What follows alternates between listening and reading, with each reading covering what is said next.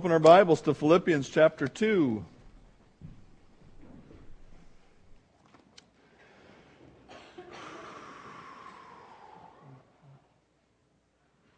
If you notice my Band-Aids today, it's because I've been doing tile work.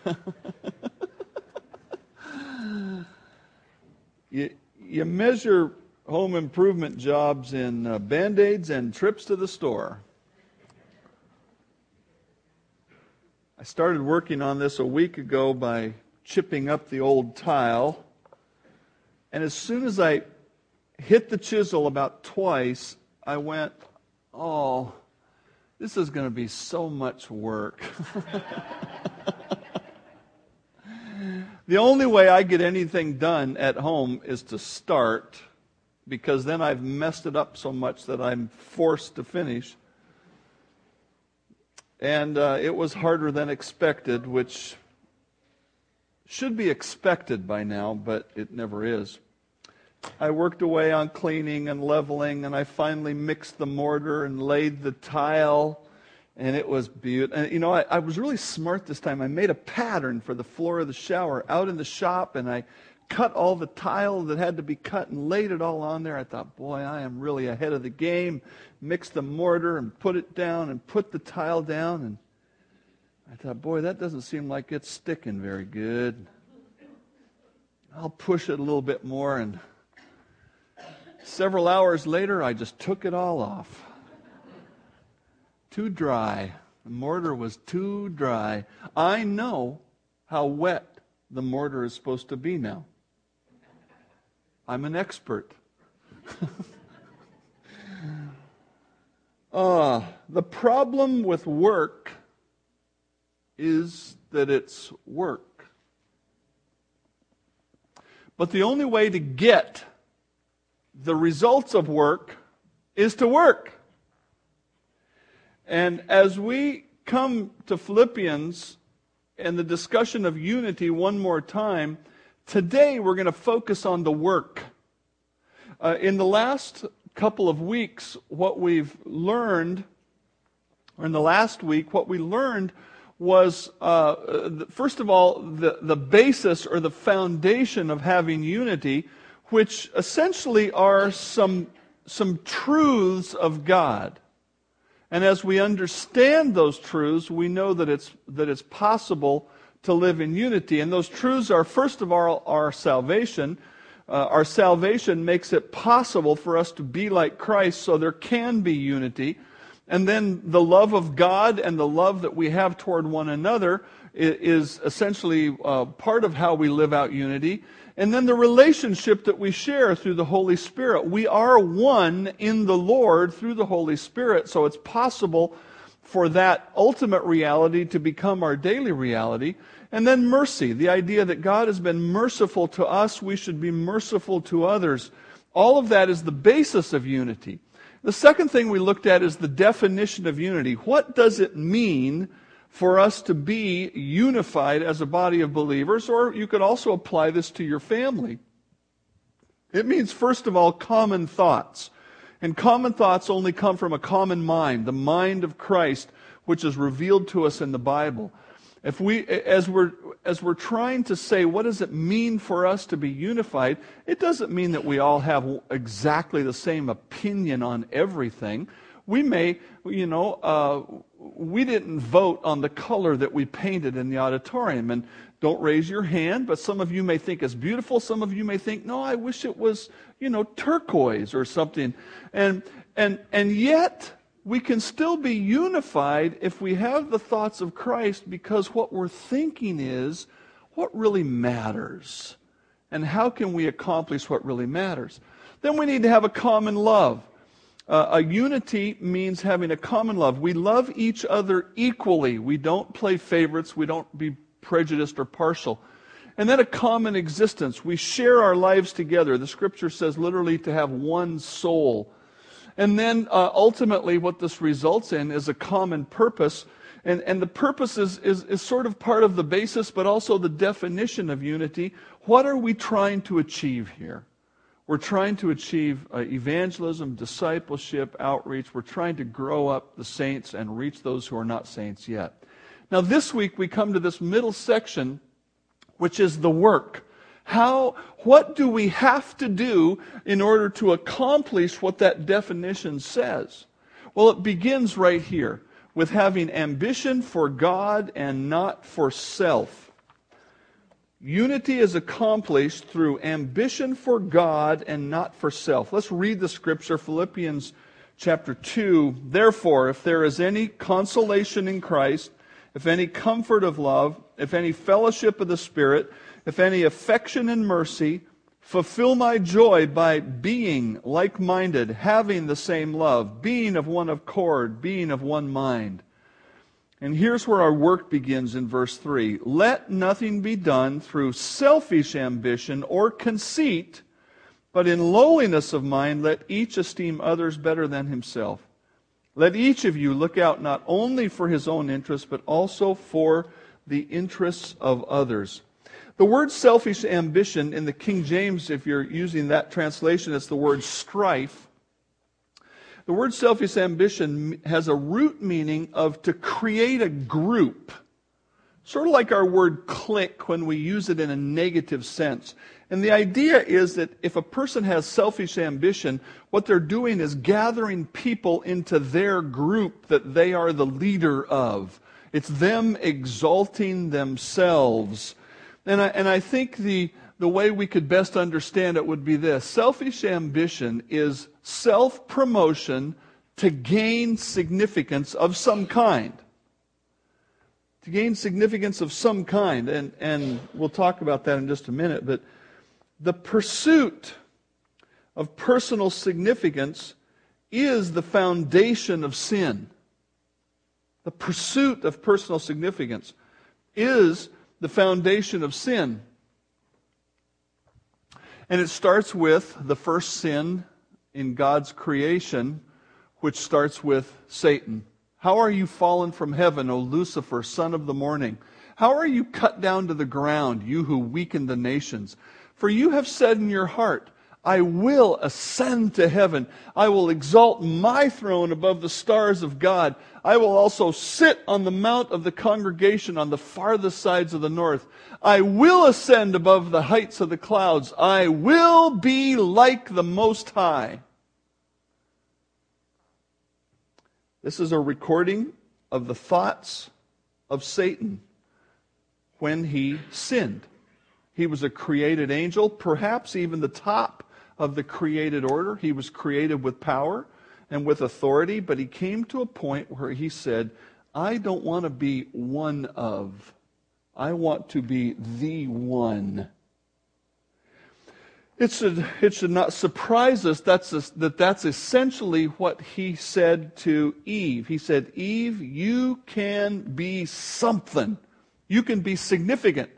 And the serpent said to the woman, in relation to what God had said, he said to her, you will not surely die. For God knows that in the day you eat of it, of the fruit of that tree, your eyes will be opened and you will be like God.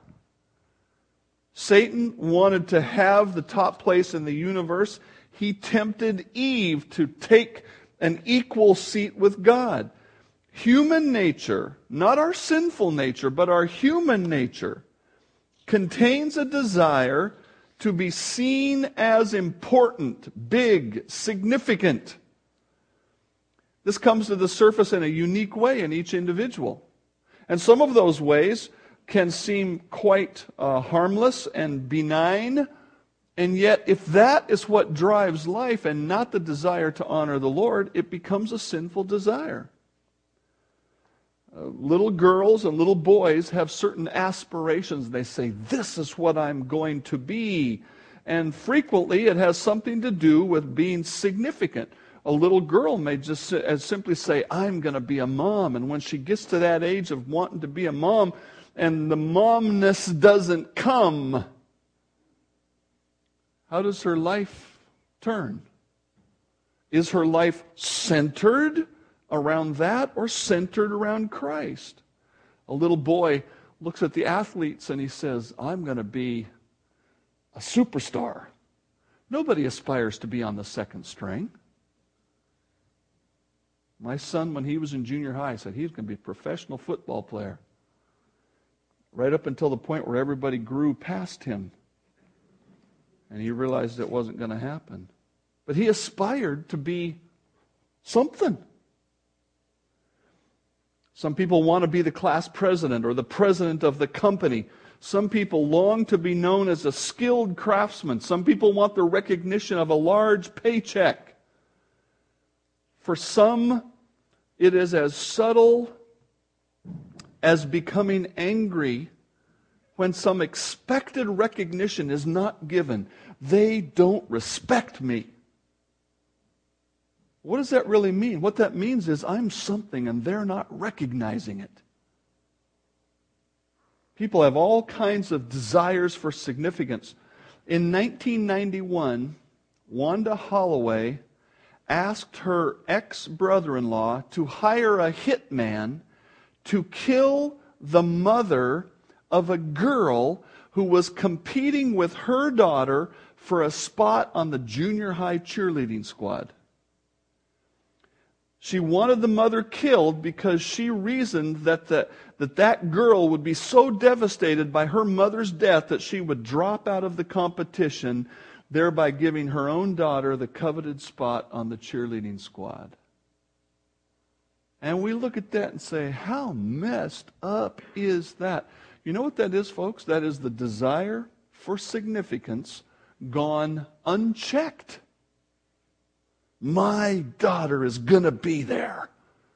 Because if she's there, it reflects on me and it makes me something. The desire for significance and the pursuit of significance is a sinful pursuit. It shouldn't surprise us that this also happened with the disciples who became the apostles, but it started with their mom. Then the mother of Zebedee's sons came to Jesus with her sons, kneeling down and asking something from him. And he said to her, "What do you wish?" She said, "Grant that my two boys can sit one on the right hand and the other on the left in your kingdom." This is Wanda Holloway in the first century. She just didn't hire a hitman to kill the rest of the disciples. But she said, my two boys, I want them to be on top. And of course it didn't stop there and when the 10 heard it, they were greatly displeased with the two brothers. Well, why is that? Obviously they didn't want those two guys to be on the left hand and the right. They wanted to be on the left hand and the right. And there's other scripture that talks about them arguing about who was the greatest as they walked along. They really didn't get it. The sad truth is we would have been arguing the same way if we'd have been on their spot. The question we have to ask ourselves in terms of unity is this: why do I do the things that I do, especially in regard to serving at church? Why do I do the things that I do? God says if your motive for doing something, even serving the Lord, is some kind of personal recognition, then your ambition is wrong. Now, he doesn't say that ambition for God is wrong. It is possible to be ambitious for God. There's nothing wrong with vigorous action, even ambition to serve the Lord, to accomplish something for the Lord, but not when it's based in self-promotion. And the only person who can determine this is the individual. Nobody from the outside can know what's going on in a heart. This is Todd Janes, a really, really big picture of Todd Janes. You remember him? He was at our missionary conference. Okay? And I just used Todd. I could have used a lot of other folks. Todd is ambitious to serve the Lord in Cambodia.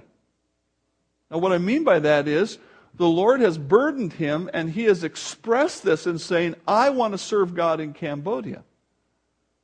Okay? Now, could that be a sinful ambition? Could that be a selfish ambition? It could be.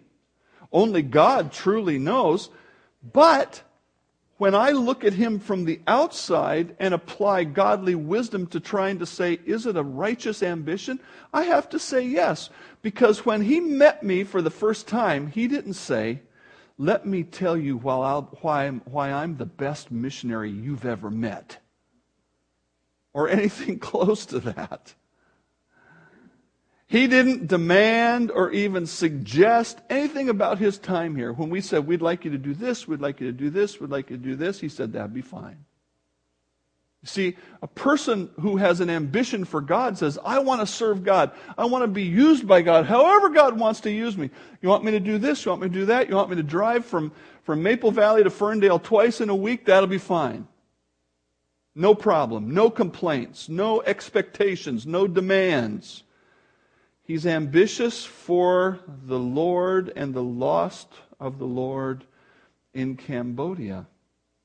Now, in contrast to Todd's humble service, many, many years ago, I knew of a church organist in a church where they had 4 organists and they rotated. And they used to have, as churches did, the organ and the piano. And they had 4, 5, 6 pianists, and they had about 4 organists. And they rotated the organist every month and the pianist every month. And everybody took a turn. They all had different styles, and it was all just lovely.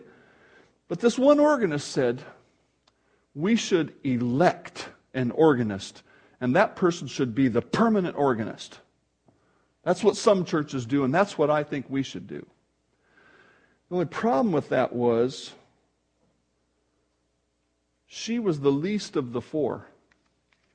And if we'd had elected one, she would not have been the one. But it seemed pretty clear that that's what she thought was going to happen, that maybe she would get elected.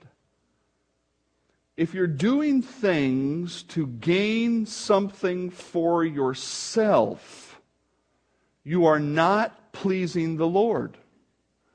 Who is wise and understanding among you? Let him show by good conduct that his works are done in the meekness of wisdom. The Scripture says Jesus was meek. And the word meek essentially means to have power under control. In other words, he wasn't always going around telling everybody some things about himself. In fact, he made it kind of hard for him to figure out sometimes. He controlled a lot of what was going on. But if you have, in contrast to the meekness of wisdom, if you have bitter envy and self-seeking, that's our word, selfish ambition. If you have that in your hearts, don't boast and lie against the truth. This wisdom, the wisdom that includes bitter envy and self-seeking, this wisdom does not descend from above, but is earthly, sensual, demonic. For where envy and selfish ambition exists, confusion and every evil thing will be there. God says if we live in selfish ambition, the result will not be the progress of God's work, it will be the confusion and the detriment of God's work. And so what we understand, first of all, is this: we can be unified if we will put ourselves away, put ourselves aside, and make sure that our ambitions are for God's work and not for ourselves. Ambition for God, not self. Number 2, the work of unity includes Christ esteem, not self-esteem. Christ esteem and not self-esteem. Look again at Philippians 2, please, verse 3. Let nothing be done through selfish ambition. Let nothing be done through conceit. Conceit. Our English word is a pretty good rendering of the concept in the Greek word. The literal Greek word is empty glory. Empty glory. Vain glory, it says in the King James Version, or vain conceit in the NIV. It's a compound word in the original language. And so the word for glory means to give honor. And you know, we might say, I would give honor to Raul and say, Raul, I am terribly out of practice in leading worship. You do an excellent job, and I can't wait for you to be back here next week. That would be, or I could say, Marianne did a lovely job with that song, or I could say, Don Hubbard did a great job coming down here to open the church this morning. That's giving glory. Now, we don't use the word glory because it seems kind of sacrilegious, like we should only use the word glory with God. But the word means to give honor. To give honor where honor is due. Now here, the word is compounded with the word empty. Empty glory. We use the word flatter. Flatter is when you say something that's not really true, but you're trying to kind of pump somebody up foolishly. This is talking about self-flattery. Self-flattery. This is a kind of a verse that would apply here. Let another man praise you and not your own mouth. A stranger and not your own lips. In other words, if somebody else comes along and says, boy, you did a great job, it's okay to receive that and to thank the Lord with it, and we understand that. You know, like Todd Janes didn't tell me. I emailed Todd Janes and said, I want a picture of you. I'm going to use you as an illustration. And he didn't email me back and say, here's what you should say. Because if he had, I wouldn't have used him as an example. Okay?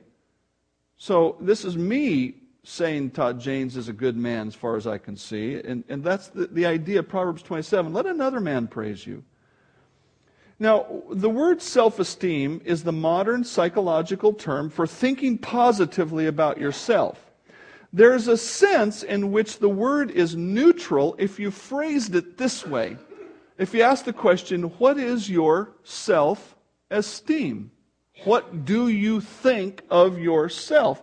In that sense, it's a neutral term. If we use it in the classic term, which is, I don't have enough esteem, I have to think more of myself, then we get into a sinful element.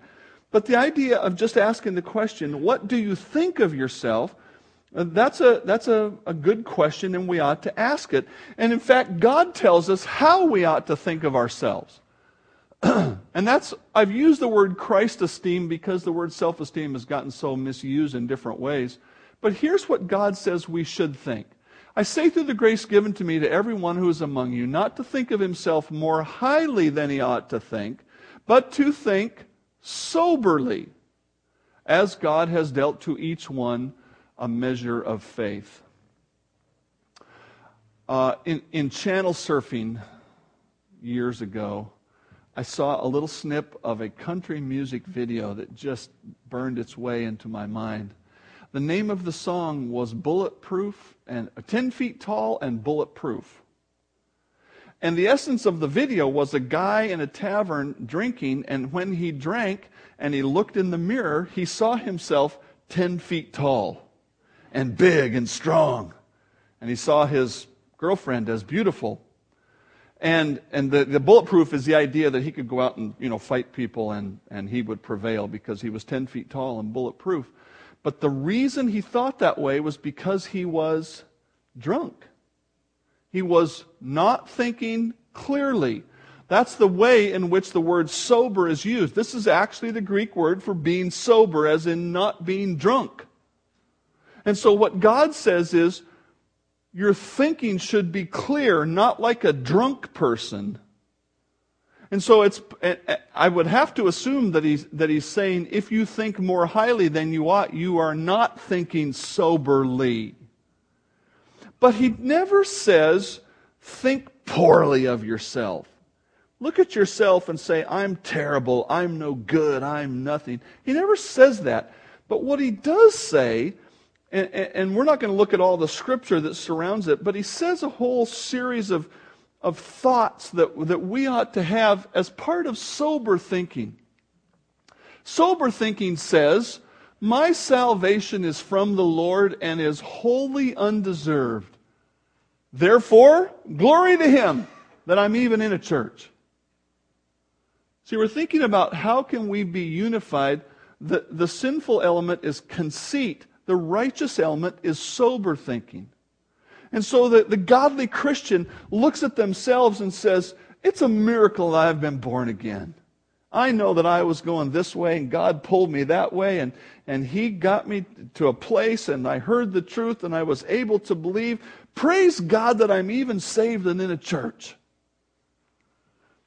Number 2, sober thinking says, my spiritual gift is from God.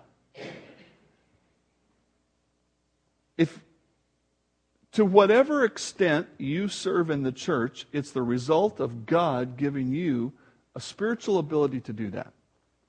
The only reason that I am here preaching is because God called me not only to preaching, but first of all to salvation, and then gave me this gift. This is not a human thing. I did not enjoy speech class when I was in public school as a junior high or a high schooler. This is a God thing. And so if we realize whatever I use, whatever I'm able to do within the church, it's because God has gifted me. Now, we don't want to take a lot of time to talk about spiritual gifts, but there are a lot of human talents we have. For instance, tile work, which are not spiritual gifts. I might use tile work in the Lord's work, but chances are the way that I approach the facility in the Lord's work will have something to do with whatever my promptings are from the Lord. Music is not a spiritual gift, but it is an ability or a natural gift from the Lord that can be used in a spiritual way. A well-known Christian singer of many years ago, John Fisher, one of the early writers of contemporary Christian music, he said, "My gift isn't music." He said, "I'm gifted as a teacher, and I use music to teach." You see, there's all kinds of ways we can do it, but whatever your gift is, it works its way out into the church, showing mercy, being helpful, whatever it is. And sober thinking says, you know what? That ability came from God. That prompting came from God. So glory to Him for what I can do in the church. Number 3, my mind is from God. James 1:17 says, every good and perfect thing comes from the Father of lights. Your ability to think, however you think, comes from God. And we all have different abilities in thinking. Some can think about this or that, some think about numbers, and some think about how we build things, or whatever it is, all kinds of different thinking. Glory to Him for what I have learned in my life and for what I'm able to understand. I don't take glory in my own ability to think. My life experiences have been guided by God. Glory to Him for how He has shaped for how He has shaped my development.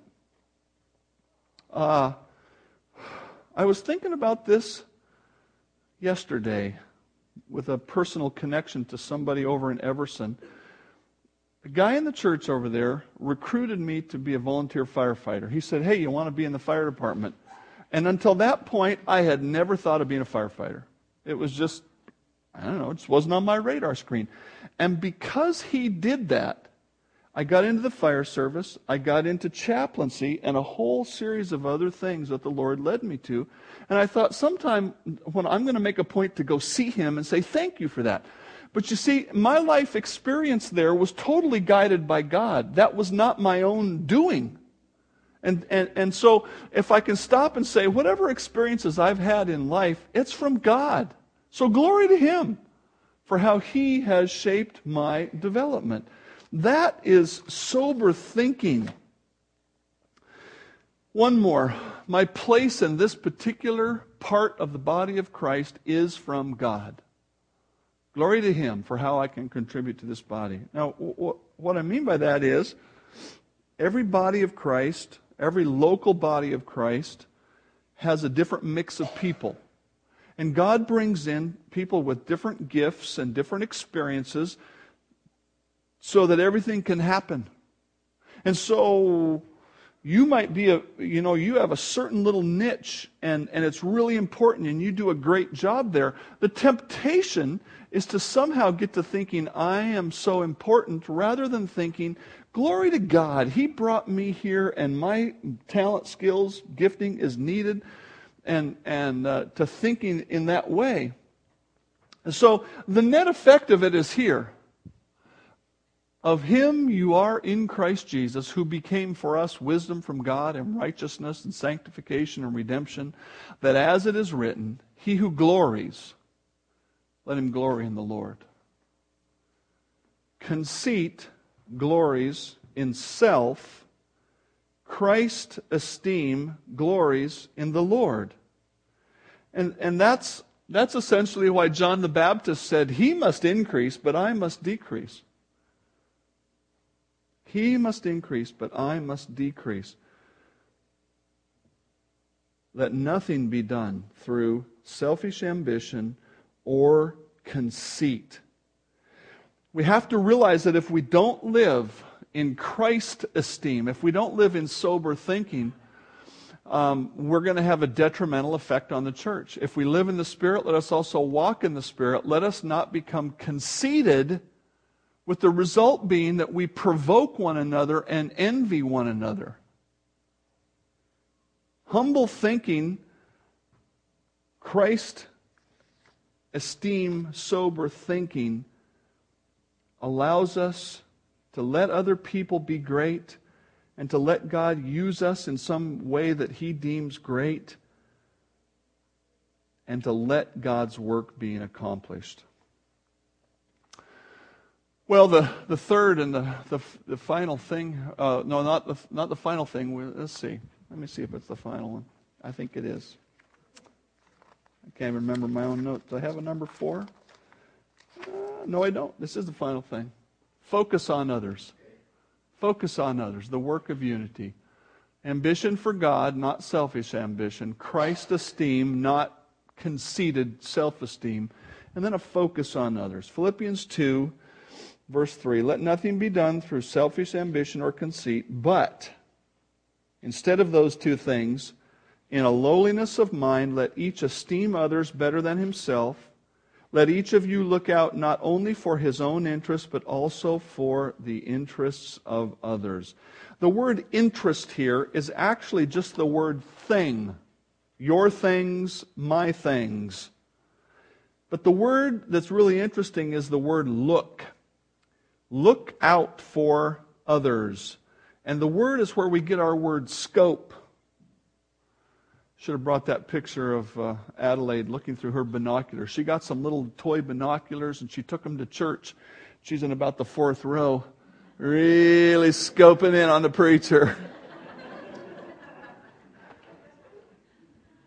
That's what God says we're supposed to do toward one another. Now, notice here that he doesn't say ignore your own needs. It really takes some balancing of all of the Scripture to get a full picture. But verse 4, let each of you look out, scope out, not only his own interests, but also the interests of others. And this comes from the basic rules of God. Jesus said to him, to the man who asked, what's the greatest commandments? You shall love the Lord your God with all your heart, with all your soul, with all your mind. This is the first and greatest commandment, and the second is like it. You shall love your neighbor as yourself. Now, in the so-called Christian self-esteem movement, what they've said is you're not able to love your neighbor until you love yourself. And that is not at all what God said. What God actually said right here is, give your neighbor the place you usually give yourself.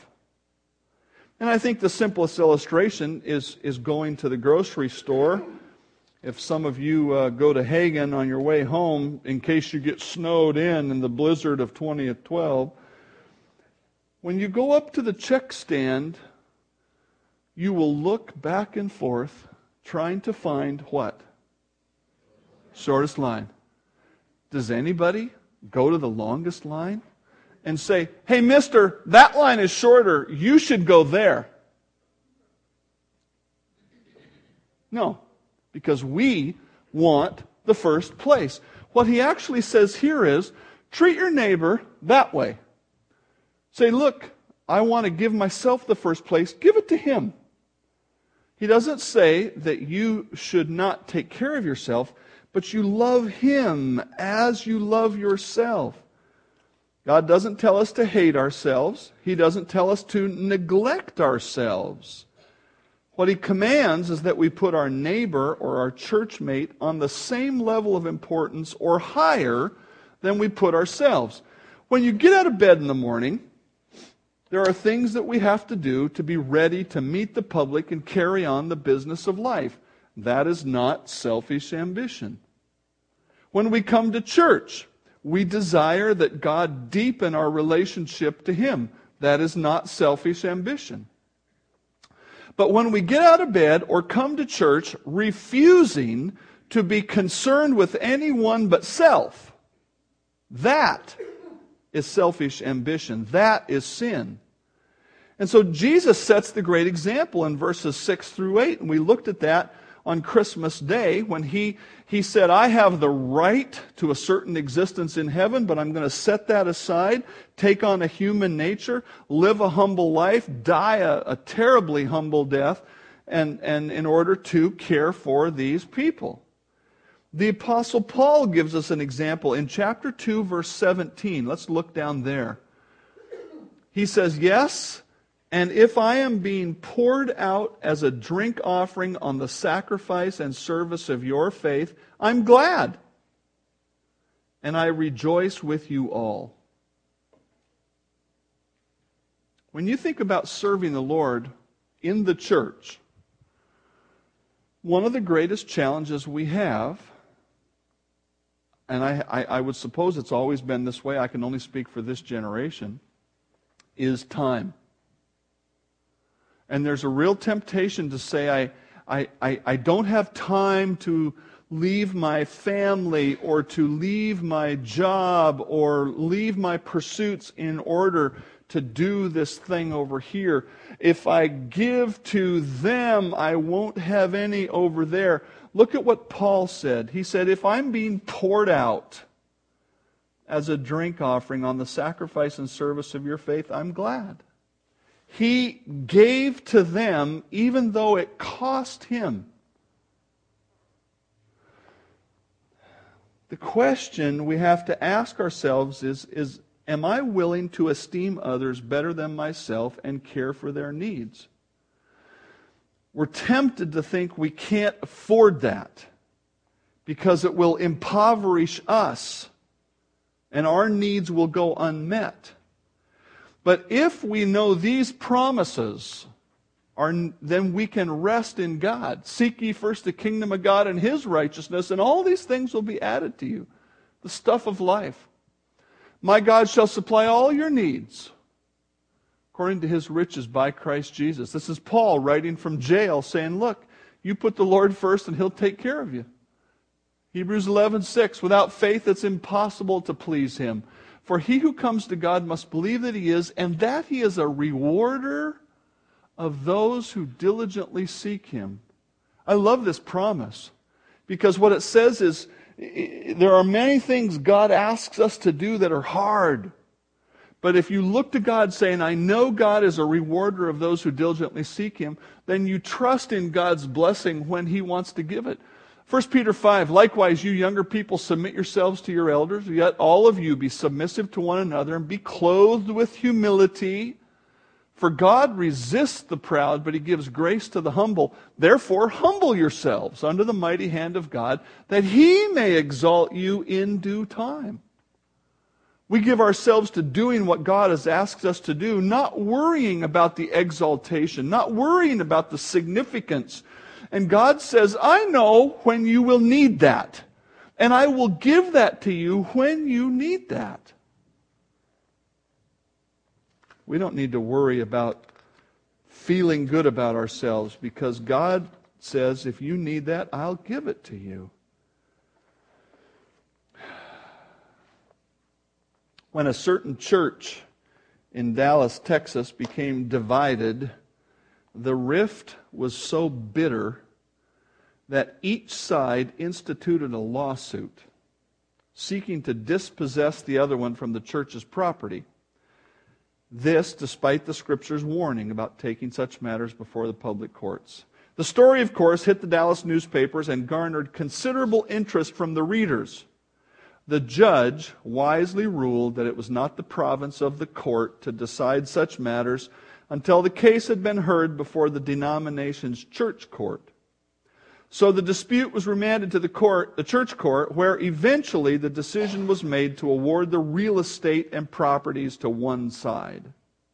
The losers withdrew and formed another church nearby. It was reported in the Dallas newspapers that the church court had traced the trouble to its source.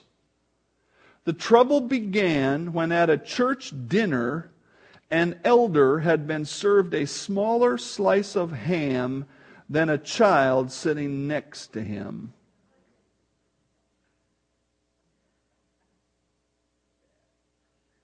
Yeah. We can absolutely walk together in the Lord's work. But it will come at the expense, at the cost, at the work of crucifying our self-will. May God help us take up our cross and follow Him so that we can live out His desire for unity in this part of His body.